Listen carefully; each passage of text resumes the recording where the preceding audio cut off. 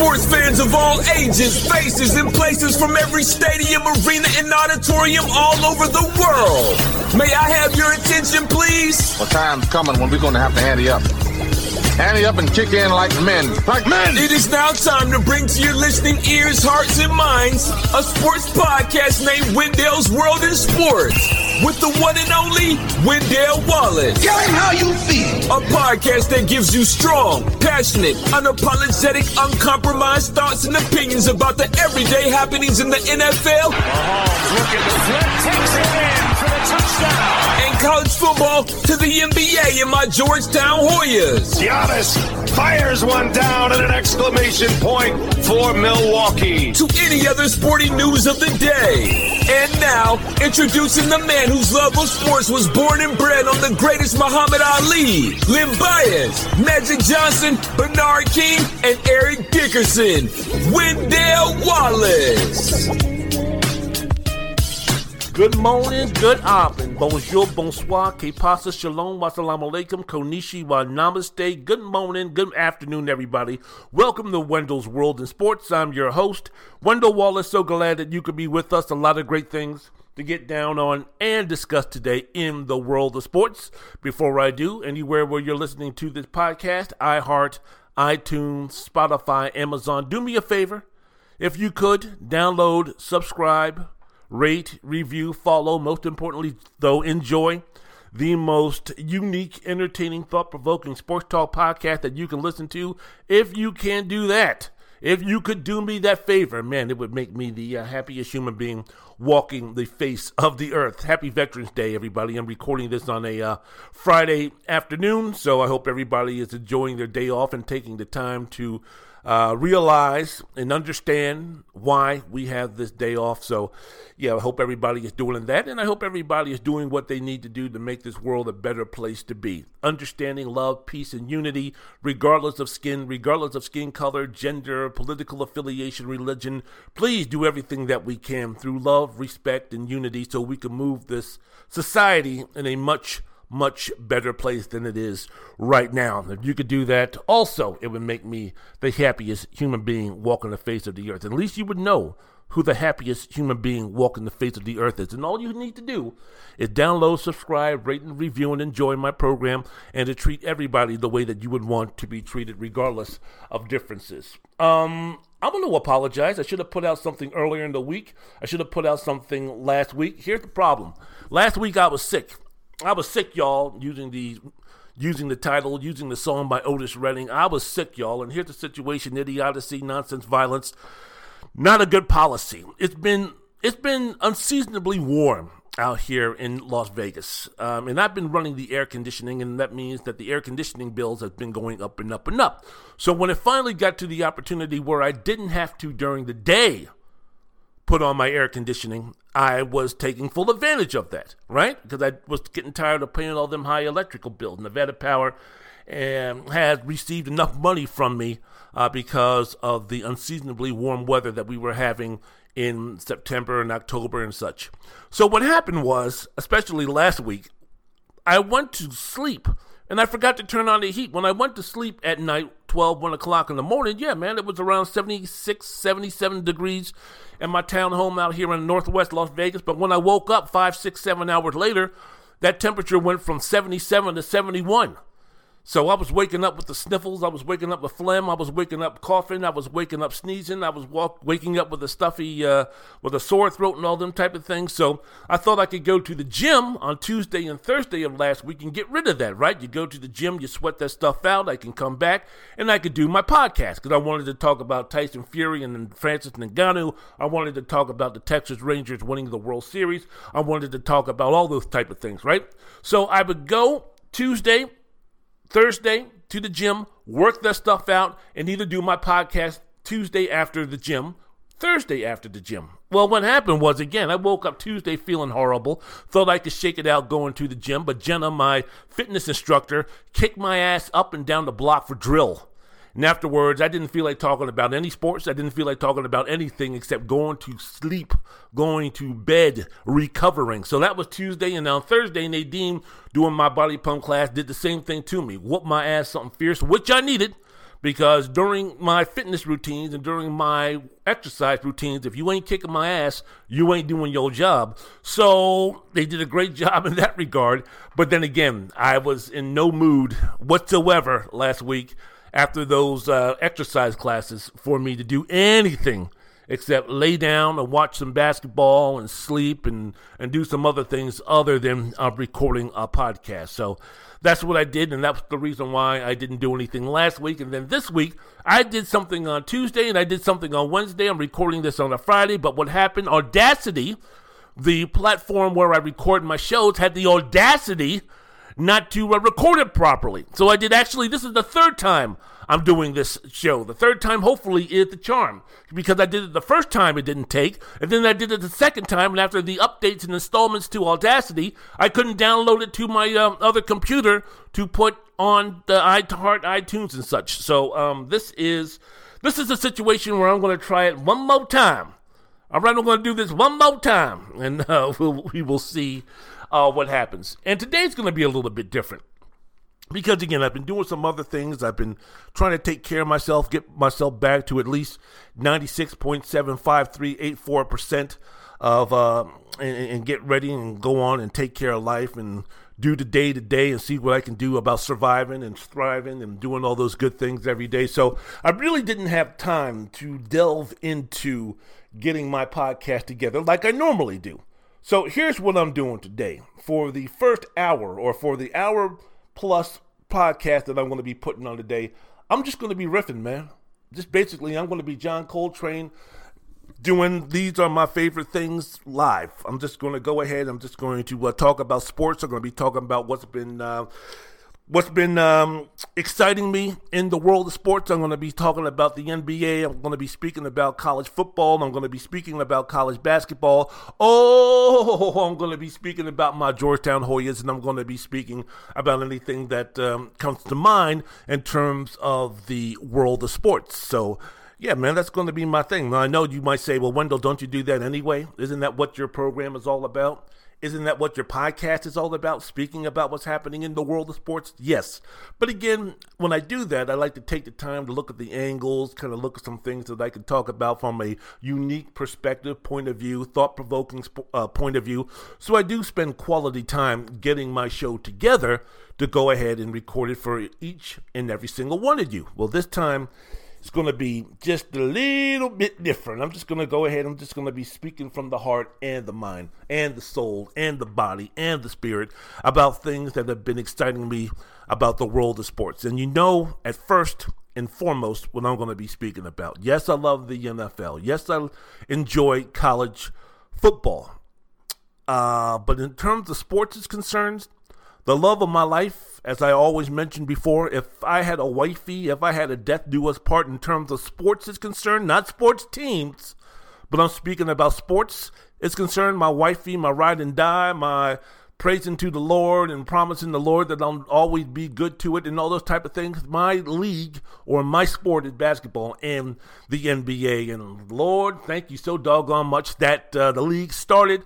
I was just engulfed. I was just drowning. I was just overwhelmed. I was just soaked and stenched in the sight and the smell and the taste and the feeling of the NBA a couple of weeks ago when it first came out. I know that we're 7-8 games into the season, but when the NBA season comes out each and every year, I got to take advantage of that free league pass preview that they have. So it gives me the opportunity to watch all the teams.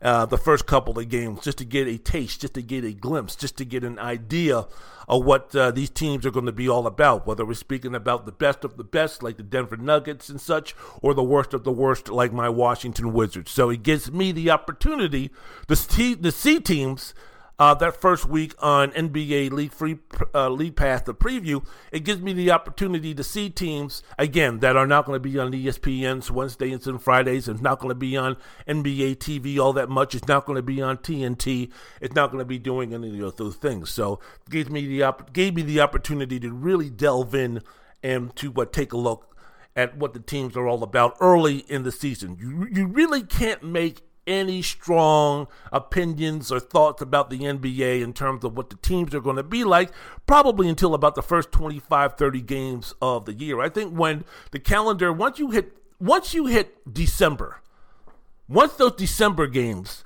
are played, that's when I think you can really start instituting your thoughts and opinions in ink, in stone, about what your teams are going to be like in terms of how good or how bad or how putrid or how overwhelming or underwhelming or overrated or underrated your teams and the players that you love are going to be. So right now, I'm still in the loving stage. I'm still in the beginning stage. I'm still in like the first month or 6 weeks of the NFL, right? For all those, and how many times have I told you this? How many times did I tell you this during the season with the NFL when it first started? RELAX. I don't care which teams you're rooting for. I don't care what the team's expectations are. I don't care how they finish, good or bad, last season. It doesn't equate. It doesn't compute. It doesn't move on in terms of what that team is going to be the next season, especially when we're speaking about trying to decide based on 4, 5, 6, 7 games in the NFL.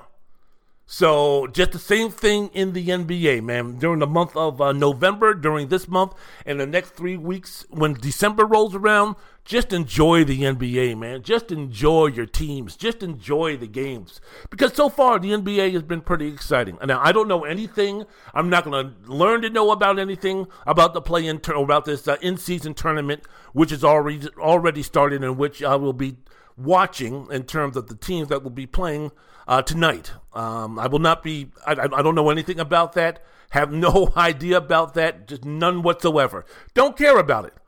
The only thing that I know about it is these games count in the regular season, and the winner of the in-season tournament gets themselves $1 million. The winning coaches for those teams get themselves $500,000. Now, for players who make anywhere between 50, 40, 35, 30, 20, $10 million per year, maybe for them $1 million might not be such, or excuse me, $1 million might not be such a big deal.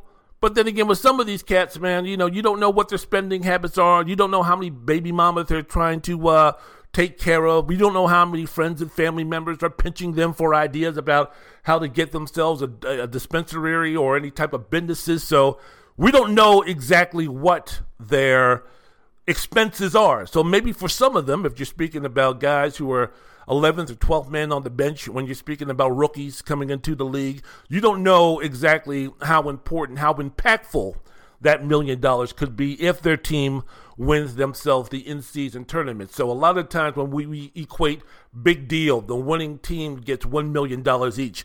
Big deal, what does that mean? Well, yeah, if you're speaking about the top players in the league, you're speaking about guys who have been in the league for a while and have accumulated over $100, $200 million. If you're speaking about guys who are making after taxes $10, $12, $15, $20 million after taxes, then yeah, maybe $1 million ain't a big deal. But for the others, it might be a big deal to them. Maybe not enough for them to have an impactful to have an impact on the outcome of the game, because that's going to be left to the Giannis's, that's going to be left to the Jokic's, that's going to be left to the Embiid's, that's going to be left to the Tatum's, and those type of players to decide who's going to win the tournament. Not some rookie on the bench who's on a rookie contract, but still, it's just the $1 million.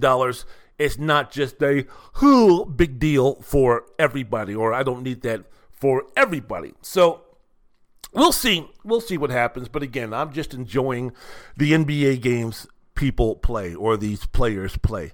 I want to talk about one player, of course, the biggest name or the biggest prospect, or I don't know what you can call him, the biggest whatever, the biggest player possibly to come into the NBA outside of George Mirasan and Manute Bol. When you're speaking about 7 foot, how tall is Victor Wembanyama, by the way? Because he gets reported as being anywhere between 7'2" and 7'5".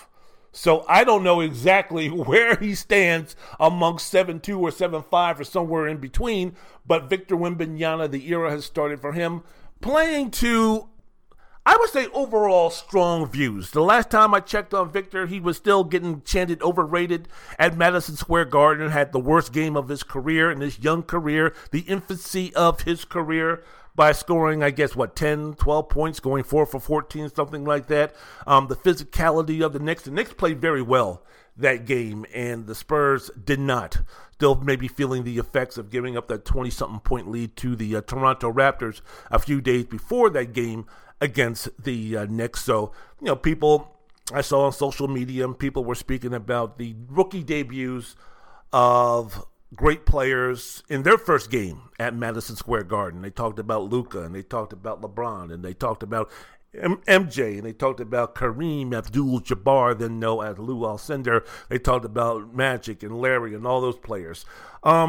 Totally different situation when you're speaking about Victor Wembanyama. With the comparison with some of these cats that they're talking about as far as the all-time greats are concerned, not really applicable when you're speaking about how to judge, how to gauge, how to rate, how to grade Victor Wembanyama right now. He's still in the infancy of his career. And I'm telling you, between a game where he's going to look unbelievable and this is what the league, he's going to tear up the league and he's going to be the greatest player who ever lived, this, that, and the other. The game that he had, for instance, the second game, for instance, that he had against the Phoenix Suns where he had 38-10 and San Antonio won back-to-back games against the Spurs, that people were sitting there talking, oh, the Wembanyama era is here, and he's this, and he's that, and he can walk on water, and all this type of stuff. Between those games like that, which are going to elicit those type of responses, thoughts, and opinions, to the game on Wednesday where he played against the Knicks, where they were chanting overrated, and I'm quite sure there's going to be some knucklehead out there who's making six figures that's going to sit there after that game and say, well, I'm a little bit worried about Wembanyama, what's going to be happening, what's going down between those two extremes. There's going to be games where he's just going to fall somewhere in between. I think if he plays, let's just throw out an arbitrary number right now, okay? The Spurs and Wembanyama, let's say that Wembanyama plays 75 games, all right?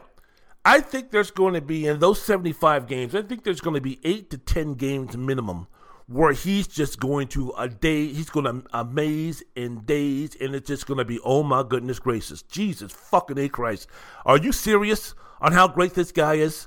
Are you serious about the strides this kid has made to be the player that he is right now? Are you serious where he's already where he's even better than what we first thought he was? Are you serious? This is Victor Wembanyama. Victor Wembanyama has arrived. There's going to be 8 to 10 games where he's going to be putting on those type of performances.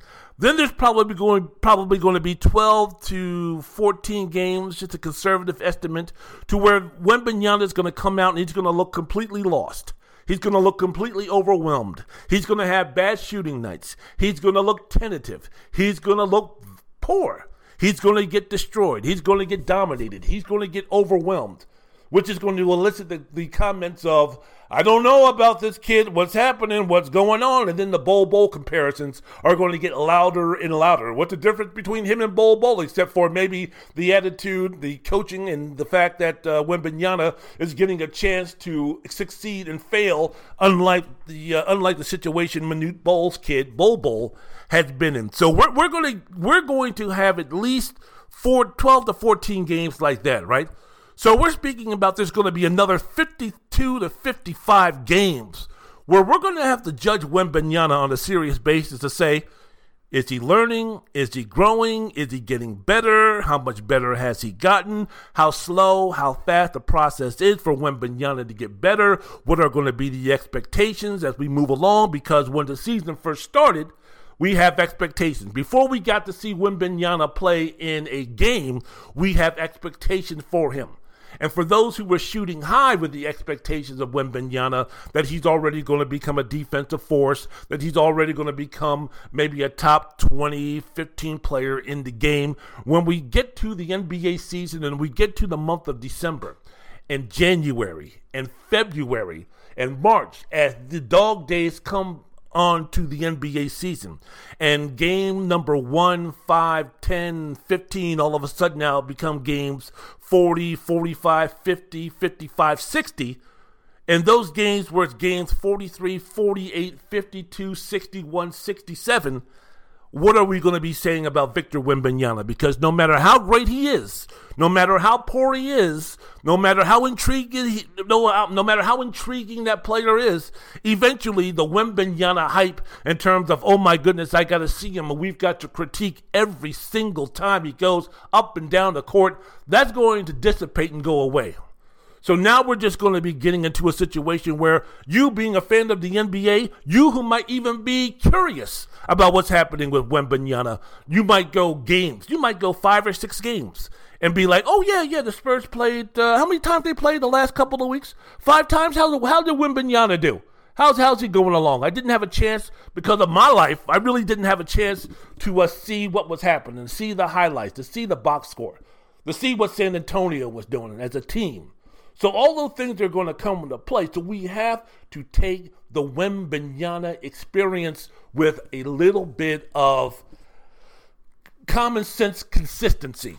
And when he has a great game, when he looks dominant, we talk about it. We go, man, great game Wembanyama, this, that, and the other.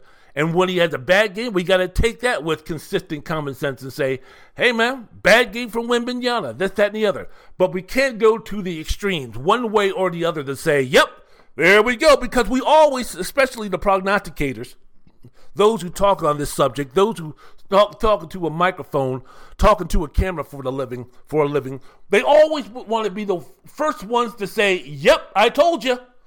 If Wembanyama does well, they want to be the ones to tell everybody, yep, I told you, just like I predicted, especially if you're speaking about a Wembanyama fan or someone on the television screen, someone doing a podcast, someone in a radio station who's going to sit there before the season started and talk about Wembanyama and say, hey, man, Wembanyama's going to be great. He's going to do this. He's going to do that. He's going to run the league. I have high expectations for Wembanyama. You want to call them quote-unquote hot takes in terms of the positivity of what the expectations for Wembanyama is going to be his first year.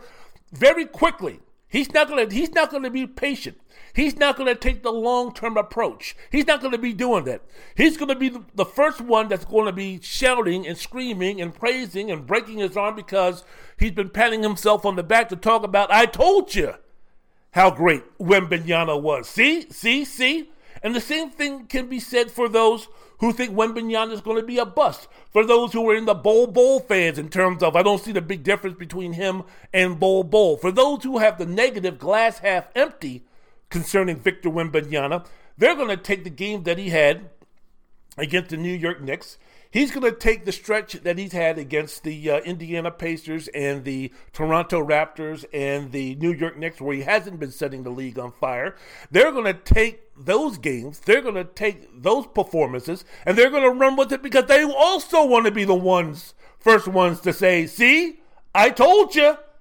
I told you Wembanyama was no good. I told you Wembanyama would be a bust. I told you guys all of this, especially when you have that contrarian thought and opinion and point of view, because the majority are saying that Wembanyama is going to be that fine, or is going to be a fine NBA basketball player. So if you could be that guy to say, see, I told you he wouldn't be any good, all you guys cackling and talking about how great he was going to be and how he was going to dominate the league and how we've seen nobody like this before, blah, blah, blah. I told you that he was going to be no good. Those guys are waiting with bated breath. Those guys are waiting with saliva dripping from their fangs to chew in and spit out that narrative about Victor Wembanyama. So the long term, the patience of what we need to do in terms of evaluating Wembanyama in his first year with the San Antonio Spurs, it's going to be difficult for most folks, but I'm ready, man. I'm ready for the journey. I'm ready for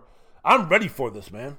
Because look, I'm in a generation where let's just take the game of basketball, all right? Let's just take the NBA game. There's going to be maybe, and let's say I've got 30 more years left of living, right? I mean, that's going to bring me into my mid-80s. So let's say I got 30 more years left of living.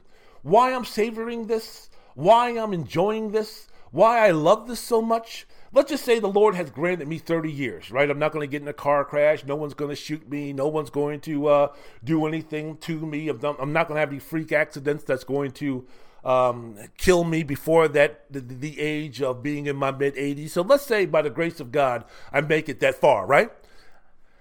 I've only got, maybe being an NBA fan that I am, after Wembanyama, I've got maybe at the very most 2 generational great players left in my lifetime for me to enjoy, for me to savor, for me to appreciate.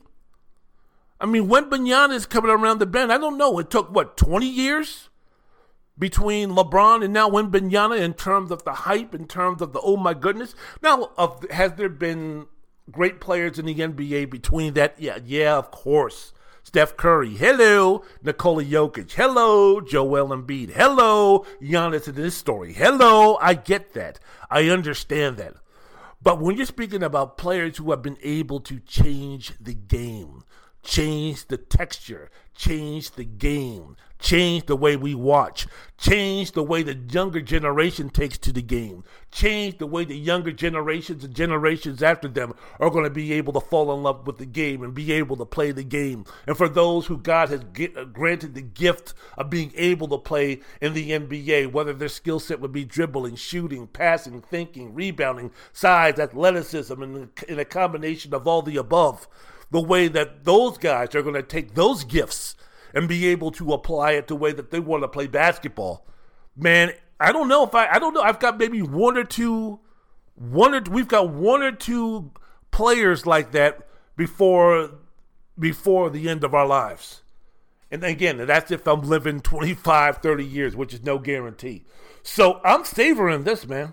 Because, again, few players have changed the way the game has been played, right? George Mikan, way back in the 1950s, changed the way the NBA was played. Elgin Baylor, when he came in and played for the Minneapolis Lakers, then Minneapolis moved to Los Angeles, changed the way the game was played because of his athleticism, because of his hang time, the way that he played on a vertical basis rather than horizontal. Bill Russell changed the way the game was played because of his defense. Wilt Chamberlain changed the way the game was played because of his size and his skill and athleticism and his massiveness. Changed the way the game was played. Oscar Robertson played the game, changed the way the game was played, being a 6'5" point guard who could shoot, who could score, who could think, who could pass, and who could dominate the game like that, right? Kareem Abdul-Jabbar changed the way the game was played. You could even say, in terms of Victor Wembanyama is concerned, Kareem Abdul-Jabbar was the foundation of what Victor Wembanyama is, in terms of when Kareem Abdul-Jabbar came into the league playing under the name Lou Alcindor. When he came into the league with the Milwaukee Bucks, here was a guy who was 7 feet tall, who was so agile for his time, who could actually shoot jump shots, who could actually put the ball on the floor. He could do all those things. He changed the way the game was played. When you're speaking about someone like a Magic Johnson or a Larry Bird, changed the way the game was played. A 6'9" point guard? A 6'9", 220-pound point guard? That's usually reserved for power forward. But Magic Johnson, a 6'9" point guard, who was the best point guard, who had natural point guard skills, before 1979, that was unheard of. No one had ever heard of anything like that. Then you got this white boy from French Lake, Indiana, Larry Bird, 6'9", being able to do the things on the perimeter like he can do. The passing, the shooting, the rebounding, the thinking, the genius of this cat. Both him and Magic. In a frame that was 6'9", there was no other 6'9" shooting guards or point guards. The closest thing was probably Bob Pettit at 6'9", but he was more of a power forward. The things that Larry Bird was doing, no one had seen before. The things Magic Johnson was doing before he came into the NBA, no one had seen before. They changed the game. So on and so on and so forth. We saw evolutions of George Mikan. We saw evolutions of Elgin Baylor. We saw evolutions of Wilt Chamberlain. Should I mention the name Shaquille O'Neal? We've seen these evolutions. We've seen players change the game like Steph Curry. We've seen players change the game like Nikola Jokic, even though we weren't even predicting that they would do so. No one was predicting that Steph Curry would go down as one of the 10 greatest basketball players of all time before he came into the NBA and started doing what he was doing, probably around year 4 or 5 of his career, because you remember him with the ankle injuries and the ankle history that put him susceptible to be traded. It came down to a situation between Golden State and Milwaukee where they were either going to trade Monta Ellis or Stephen Curry. And it was a real debate. We look at that now and we laugh, especially the way Steph is playing right now at near MVP level. But we take a look at that now and we say, how could that even been possible? How could that have even been a discussion to trade Steph Curry for anybody? But that was the time. Then Mark Jackson came in, they started drafting well, and that started the path, that started the journey, that started the travels of Steph Curry, again, become one of the greatest backcourt players of NBA history and the greatest shooter in NBA history. And we see now high school. Go ahead and watch these YouTube clips. Go ahead on Instagram and go to these reels, and you see the way these guys are playing. You see the way these kids are shooting the basketball, where they're shooting the basketball, and you see how young that they are. And not just shooting the basketball, but the way that they move. Steph Curry bringing hope. Steph Curry bringing belief. Steph Curry bringing guidance. Steph Curry bringing a path. Steph Curry being the man that will allow someone who doesn't have the athleticism and the size of a LeBron James. Steph Curry made it possible for players. You could dominate the league. You could be a 2 or 3 time MVP. You could be one of the top players in the league for a long period of time, and you didn't have to be 6'9" with a 46-inch vertical leap. You didn't have to be 6'4", 220 pounds with the strength of Samson and running over niggas like that Rodney Hampton. You didn't have to be super athletic and super ultra quick like an Allen Iverson with the quickness. You didn't have to be a physical freak in any way, shape, or form. All you had to do as far as being freakish is concerned is skill level. It is much easier while it's extremely, extremely, extremely hard for someone to gain the skills of a Steph Curry. Gaining skills close to Steph Curry is a lot easier than trying to athleticism-wise be a LeBron James or be someone of that ilk. That is truly God-given when you're speaking about someone the size and the strength or someone who has those type of physical abilities and attributes. So it gave a whole generation of players or a whole generation of kids who, instead of going to play soccer, some kid who's 6'1", 6'2", 6'3", who might decide to play another sport because he didn't have the uber athleticism of a LeBron James or someone like that, or a Russell Westbrook or a John Wall or an Allen Iverson. It gave them the belief, it gave them the passion, it gave them the dream to go ahead and be a Steph Curry by being just a tremendous shooter. So when I'm speaking about players who changed the game, when I'm speaking about idols, when I'm speaking about icons in the world of the NBA, now Victor Wembanyama is going to be that guy, because now you're going to be looking at the 13-year-old who's going to be 6'9", and coaches are going to be saying, no, we don't want him to be having his back to the basket. We're now going to go ahead and let him put the ball in his hands and see what he can do about being the next Victor Wembanyama. So now there's a new openness to groom somebody who has that talent, to groom somebody who has those gifts to be that person, to be that player. So yeah, man, Victor Wembanyama is he's going to be something else. I've enjoyed seeing just some small increments of improvement so far from the first game that he played against the Dallas Mavericks to where he is again the last game that he played against the New York Knicks. He still plays like a shooting guard. He still plays like a small forward. I would like to see him become a little bit more physical. That will come in time with body work, with growth, with maturity. I would like to see him develop more of a back-to-the-basket game. I would like to see him use his gifts a little bit more closer to the basket. Man, you're 7'4", 7'3", 7'5". If you've got a small forward guarding you, take his ass into the post, or at least the mid-post. I don't know why you're floating around the perimeter. It's that mentality that he's been playing with the French league. But ultimately, his game hopefully will be somewhere between 18 feet and in. Shoots a lot of three-pointers. He's streaky in that regard. But when everything clicks and when everything is all said and done, this should be a guy who should be averaging over 30 points a game, mainly getting his shots 12, 14, 16 feet and in. So like I said, I'm excited about the Victor Wembanyama experience, man.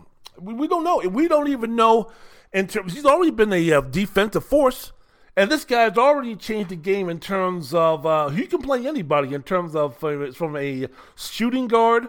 He's probably more comfortable out on the perimeter with a shooting guard with quickness than he would be with the physicality of someone who plays with their back to the basket, a bruiser, a brute, shall we say. So once he adds in the dimension of weight and strength to be able to battle these guys, then, Victor Wembanyama, I would say in about 3 or 4 years, is going to dominate the league. When the LeBrons and the others who have dominated the game finally decide to hang it up, or have gotten to the point where, they're not that player anymore, then the Victor Wembanyama's, along with Luka and Giannis and others, they're going to be the ones that are going to be dominating the game. The Anthony Edwards, the Jason Tatum, they're going to be the ones that are going to be dominating the game. The Tyrese Halliburtons and the Devin Bookers, those are going to be the guys that are going to be the marquee players. The Shai Gilgeous-Alexanders and such, I cannot wait for the next wave of really great players to go ahead and to do those things. And that's not even mentioning players that are off the radar right now in terms of their forceful impact that they're going to have that we don't even know about. Whether they just started in this league, whether they're in college, whether they're overseas, or whether they're still in high school doing their thing. It's going to be extremely interesting to see, along with Wembanyama and such, in 4 or 5, 6 years, who else is going to be dominating the league with them. Hopefully, I'll be still around to make that happen. Wendell's World in Sports. I'm your host, Wendell Wallace. I still want to talk about what's happening in the NBA because the season just started. It's still young. But I'm taking a look at these teams. I'm taking a look at the Milwaukee Bucks. I'm taking a look at the Los Angeles Lakers. I'm taking a look at the Phoenix Suns. I'm taking a look at the Boston Celtics. I'm taking a look at the Indiana Pacers. I'm taking a look at the now newly constructed Los Angeles Clippers. And I'm thinking to myself, okay, who's long-term as far as this season is concerned for real and not for real? I know that I can't go ahead and say without question who's it going to be and who's it not going to be because there really hasn't been enough evidence, but it still intrigues me. And I'll be speaking about those things here on Wendell's World in Sports.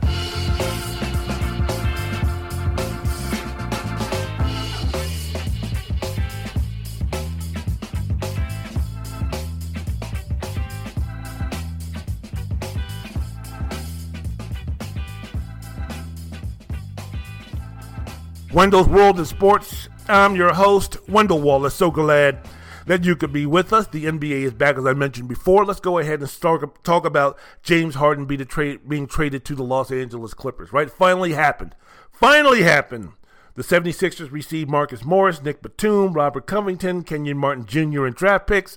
Philadelphia is also going to receive a 2028 unprotected first-round pick, a second-round pick in 2024 and 2029, a 2029 pick swap, and a protected 2026 first-round pick from the Oklahoma City Thunder. According to Yahoo Sports senior NBA reporter Jake Fisher, the 2026 pick from the Thunder will be the lesser-valued pick, and three that the Thunder own, and the 76ers are going to waive Danny Green to free up a roster spot to complete the deal. So, what does this mean for the Clippers?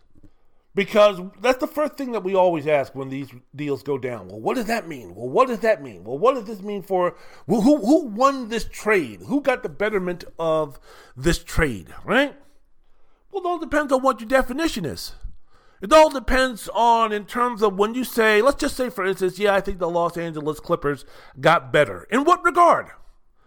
Do you now see them as championship level material, and why? Do you see this as a situation that's going to make them a little bit more relevant in the city of Los Angeles? Is this going to be a positive in terms of when the Clippers open up that new 18,000-seat arena next season? Is this going to be a situation where James Harden is going to elevate his game even more to get that guaranteed big dollar contract that he thought he was getting from the Philadelphia 76ers, the one that will bring him long-term, big-term dollars and security? That's all he's asking from you. So it's James Harden working out. Is this James Harden trade? If you say the James Harden trade was a positive, are you taking into account those things? So are you taking into the accounts of, hey, look, man, I think the trade really didn't mean anything because are the Clippers now all of a sudden a better team than the Denver Nuggets? The answer is no. Does that put them on the same par as a fully functioning and healthy Phoenix Suns team, from a rising Minnesota Timberwolves team, from a very impressive and intriguing Oklahoma City team, from maybe a possibly regrouping and getting it together by the midseason Los Angeles Lakers team? Does it mean any of those things? Does it mean them usurping the level of what the Golden State Warriors are on right now? Does it mean any of those things for the Los Angeles Clippers when they make that trade for James Harden? The answer is no. Basically, the main thing is that the Los Angeles Clippers, with this trade, constituting this trade, does not make them favorites to win the NBA championship. So whether they finish second, whether they finish seventh, whether they finish ninth, really doesn't make any difference if the bottom line for getting those guys was to, or getting James Harden, was to win an NBA championship. I just don't see it. They now talk about the big four. They talk about Kawhi Leonard. They talk about Paul George. They talk about James Harden. They talk about Russell Westbrook. And I'm thinking to myself, where all of a sudden did Russell Westbrook come into this fray? When we're speaking about now the equation, when we're speaking about now the team of the Los Angeles Clippers, and we start speaking about the magnitude of that trade and how it's going to help the Clippers in terms of winning a championship, why are you including Russell Westbrook in that equation? Why are you including Russell Westbrook in terms of now the impact that he'll have on the Clippers, that James Harden will have on Russell Westbrook and vice versa? Why are you doing that now? Because I don't think really, and I know Russ has been playing over 30-something minutes a game and such as a starter for the Clippers, but man, I just don't understand, man. I just don't see it.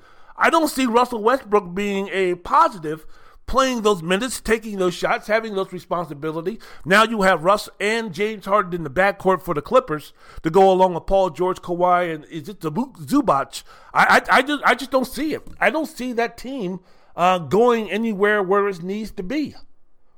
James Harden is a guy, James Harden has now got himself the reputation. James Harden now is a guy that has proven the fact when times gets tough, he gets it going. Now, maybe the thing that you can talk about and speak about is say, well, after this is really the ninth life of the cat named James Harden. Because after this, I don't know where he goes. If he pulls a Houston Rockets near the end of that tenure, if he pulls a Brooklyn Nets, if he pulls a Philadelphia 76ers with the Los Angeles Clippers, that's it. He might have been able to get away with that stuff in his late 20s, early 30s, but now at 34 years old, after the last couple of seasons and everything that he's done, he ain't worth it. If James Harden is going to have the same attitude that got him jettisoned from Brooklyn and the Philadelphia 76ers and the Houston Rockets, if he's going to have that same attitude if things don't go his way with the Los Angeles Clippers, guess what? There's no more teams, James. There's no more teams. I don't know what you would want. If you don't like it now, you got back with the Clippers, you got back with one of the richest owners in the NBA who's going to be eager to pay you because of the situation next season going into that arena. If I don't know where else to go. If for some reason you sour on Steve Ballmer, or you sour on Tyronn Lue, or you sour on Russell Westbrook again, or you sour on the management, or you feel that they're not offering you the money that you expect, there's going to be nobody else, James. There's nobody else in the league that is going to offer you the utopia that you're going to be looking for that's going to keep you happy. A team ready to win a championship that's going to be spending near max money for multiple years on you. There's no team in the NBA like that, James, that exists. It's not the Lakers. It's not the Warriors. It's not the Celtics. Nobody. So this is your best and only chance for you to somehow, some way resurrect your career so you can at least get a 3-year deal or maybe a 3-year deal with an option after 2, one way or the other. So for me, it's going to be like, well, what's going to be your motivation going to the Clippers now? Is it just to try to recoup some money that you feel that you should have gotten that sweet deal that you should have received in your mind from the Philadelphia 76ers? Or are you truly going to try to help this team win? If you're truly going to try to help this team win, you got to play more like you did when you were playing with Philadelphia this past season, which is lead the NBA in assists and set up others and look for your shot second or third. You're no longer that guy in Houston, James. You're no longer going to be that number one scoring option like you were in Houston. You're not going to even be 1A like you were in Brooklyn or even in Philadelphia. And when I say 1A in Brooklyn, that's after all the shenanigans with Kyrie Irving. So now is a situation where if you are truly interested in seeing what you can do to maximize the potential of the team that you're playing for, the Los Angeles Clippers, and not your bank account or not your future earnings centered around James Harden and James Harden only, then there's probably going to be this season where when everything is all said and done, you're going to be the most effective, averaging anywhere between 17 and 19 points a game and 10 to 11 assists. And maybe try a little bit to play some defense. And oh, by the way, James, some of the advantages or some of the niceties that was afforded to you in Houston, that James Harden is no longer walking through the door. Be able to run on James Harden time no longer exists. So now this is going to be a situation about what you can do, about seeing, about keeping, about appeasing, about getting excited, about playing with Kawhi Leonard and Paul George.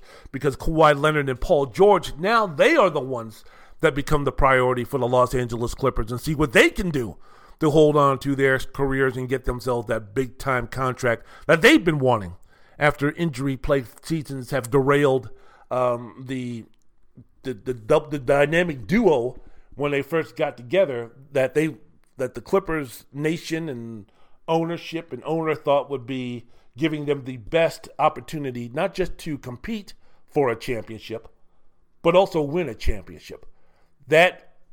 Those expectations has not come close to fruition. So it will be interesting to see if James Harden is going to be that guy that will get it done for him. It's all going to be about James Harden in terms of what he decides to do, about how he decides he can best help this team.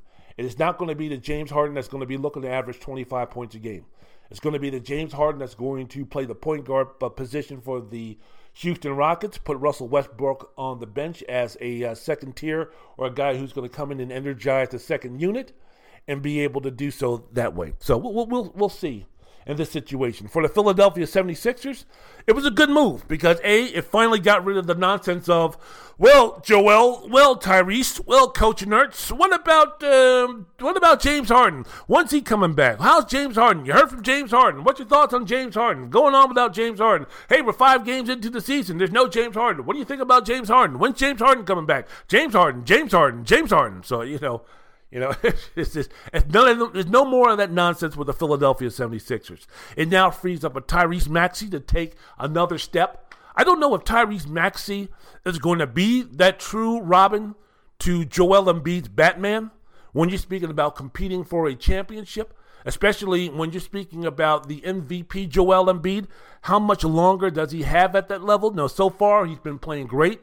So far he's been playing awesome. But this is a Joel Embiid where the history shows us that somewhere down the line, whether it be 10 games from now or when the playoff starts, Joel is going to be battling, Joel is going to be dealing with, Joel is going to be missing some games because of injury. He's going to be hampered by injuries almost every single year, even last season where he won the MVP.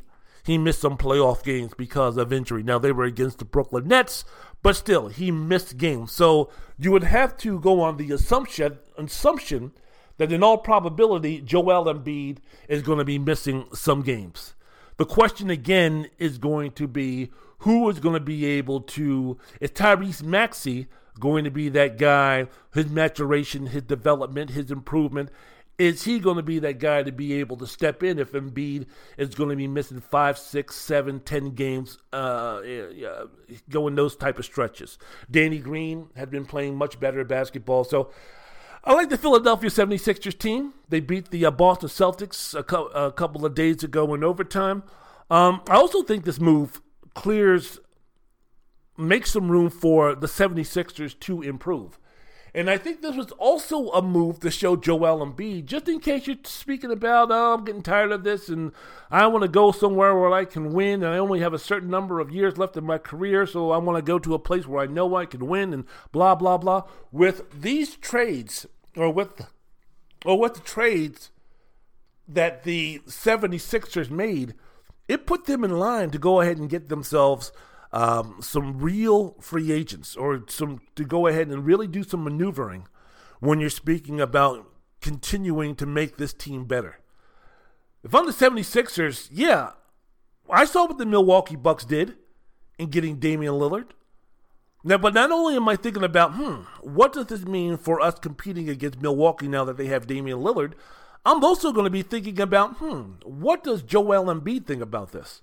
Because it might be a situation where it's kind of like, damn, man, really? Y'all go ahead and go at Milwaukee once Giannis throws out little crumbs about he might not spend his entire career with the Milwaukee Bucks unless I can be guaranteed that I'm going to have the opportunity to compete for championships every year. Basically, the trade for Damian Lillard from the Milwaukee Bucks, it was Giannis Antetokounmpo telling the Bucks to say jump, and the Bucks saying, is this high enough with the acquisition of Damian Lillard? I wonder if Joel Embiid says jump, a.k.a., hey, look, man, my patience is running thin, and y'all better do something to get me some help, or else, my wandering eyes might be wandering down to the to New York or Miami or somewhere else. I might have to go in and do the old, I want to be traded, this, that, and the other. Basically, that's Joel Embiid saying jump.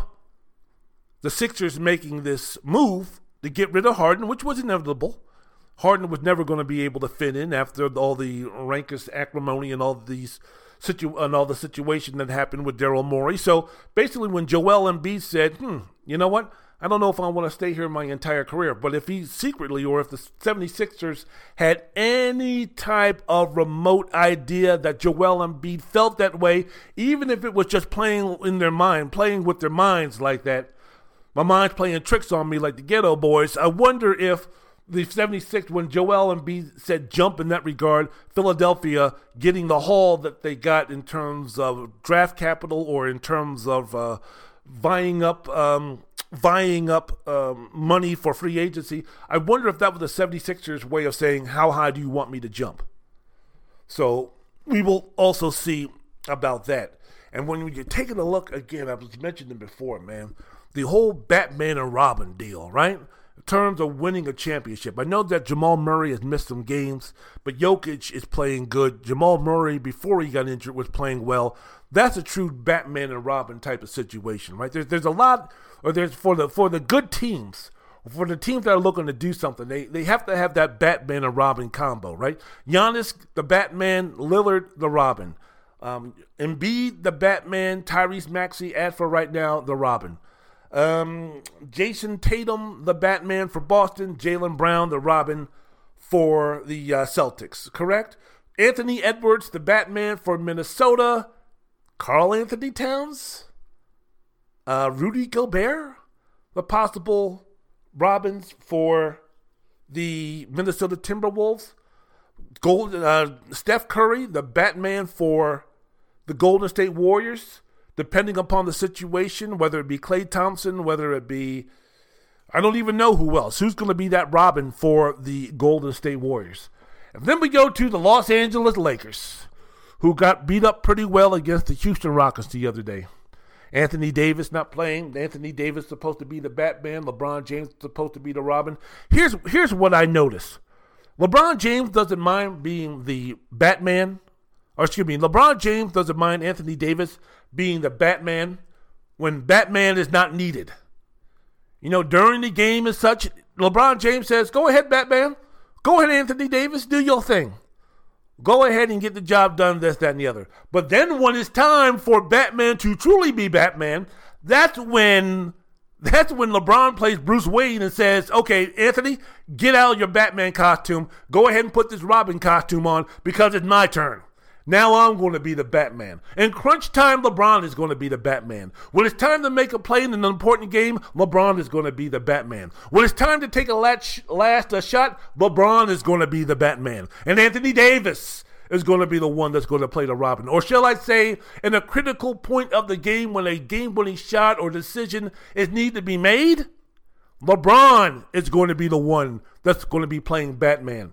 And then Anthony Davis is going to be the one that's playing Robin. I wonder if you can win a championship or reach the level of expectations that the Lakers have this season by doing that. You got to be all in and all out. You got to be all in with one player being Batman. You can't be a situation where, I'll play Robin, and that sounds good to give the reign, to give the title over to Batman, but we all know who Batman truly is, right? We know when the basket needs to be made, when a play needs to be made, we all know who they're going to, right? Because in that situation, or in that case, when you're speaking about if you have two Batmans, you have no Batmans. If you have two starting quarterbacks, you really don't have any quarterbacks. Remember that saying? Well, I think in the NBA, if you have two Batmans, you really don't have a Batman. Or you have one really screwed up Batman. Or you don't have a really effective Batman. If that's going to be the case. Nikola Jokic knows that he's the Batman 24/7. 48 minutes a game. Whenever he's on the court, Nikola Jokic knows that he's Batman. He'll decide who's going to be Batgirl. He'll decide who's going to be Alfred. He'll decide who's going to do this, that, and the other. But he ain't giving up that Batman moniker. He ain't giving up that Batman suit. Same thing with Joel Embiid. If he decides to have Tyrese Maxey, his AKA Robin, be the guy that's going to shoot that shot, he'll be the one that's going to decide. When baskets need to be made, when plays need to be made, Joel Embiid, if he decides to have Tyrese Maxey do it, he'll decide that. Not a situation where Tyrese Maxey is going to be like, okay, game is tied with 2 minutes left to go. Joel, just give me the ball, get out of my way, and I'll do some things. No. That ain't happening. With the Lakers, it is. Bron's gonna come up. He's been playing 21 years, greatest basketball player of all time, arguably, all that good stuff. But now, for the Lakers, I think to really go where they want to go, it's got to be Anthony Davis as Batman all the time, man, all the time. Can't be the other way around where it's kind of like, he'll be Batman, 30-something minutes and they'll take over. The key is going to be, is Anthony Davis going to be able to live up to that moniker, right? Jaylen Brown, only because Batman, when Jason Tatum wants him to, when he gives him that privilege. But when it comes time, we all know who the man is, right? We all know who the man is on Boston, right? We all know who the man is on Milwaukee, right? Even though it might be a little bit more complicated because as far as the scoring situations have concerned in crunch time, especially against a half-court defense, Giannis has given Damian Lillard to be Batman. Giannis is Batman on that team. But he knows he needs Robin, a.k.a. Damian Lillard, to bail his Batman ass out during crunch time because Batman, known as Giannis Antetokounmpo in Milwaukee, cannot hit a 15, 16, 17-foot jumper with consistency. His free throw game, even though he was sparkling, he was splendid in his free throw shooting last night where he scored 54 points against Indiana. But, it's been inconsistent. And we've seen throughout the year, the few games this year when Milwaukee has needed a basket in crunch time, it has been Damian Lillard. And it was interesting during that game last night on NBA TV against Indiana that down the stretch, and when I say down the stretch, I'm speaking about 90 seconds left to go in the game as such, that it was Chris Middleton trying to create opportunities and shots for Milwaukee when the game was a 1-point game, 3-point game, that type of thing. So, yeah, on offense down the stretch, this, that, and the other, okay, yeah. Lillard's going to be that Batman in terms of those responsibilities, but he's going to get that permission to be Batman from the true Batman on Milwaukee, which is Giannis Antetokounmpo. So, look, Austin Reeves had a good game the other night against Miami, but he's been slow out the gate. And some of these acquisitions that the Lakers made in the offseason, it was kind of like, are you sure you want to go ahead and start, dancing in the street like Martha the Vandellas and dancing on the ceiling like Lionel Richie after these moves? Really? I mean, we're supposed to be getting excited about Gabe Vincent. We're supposed to be getting excited about Jackson Hayes. We're supposed to be getting excited about Christian Wood. We're supposed to be excited about the re-signing of the guy from the Bullets, my goodness, or the Wizards, I forget. But Rui and D'Angelo Russell, those are the guys that we're supposed to be getting happy about, that we're supposed to be dancing on the streets and doing the kid and playing, the James Brown, the funky chicken. That's what our big deal winning the offseason situation looks like. Bringing in Cam Reddish, really? Okay, I'm done. Man, I wanted to talk about the NFL. I'll do that next week. I will go ahead and do that next week. Gave the lot of good stuff going on in the NFL. Joe Burrow is back. The Cincinnati Bengals are back. Now the Baltimore Ravens has slid in with Kansas City at the best team in the AFC after a bye week. Let's see what San Francisco can do. Excellent game between Philadelphia and Dallas. Dallas should have nothing to be ashamed of. They played the best team in the NFC to the limit. So those things I will be talking about next week. But I just wanted to throw something out there because, like I said, it's been too long for you guys not to hear my voice. Yeah. So everybody do well. Everybody see what you can do to make this world a better place to be. How do you do that, Wendell? I'm going to tell you. Regardless of political affiliation, regardless of religion, regardless of gender, regardless of skin color, regardless of where they've been, what side of the track that they're on. Listen, learn, shut the fuck up, and try to be a better person. Please, if we could do that, it would be fantastic. Wendell Wallace, Wendell's World of Sports. Get me out of here with some music.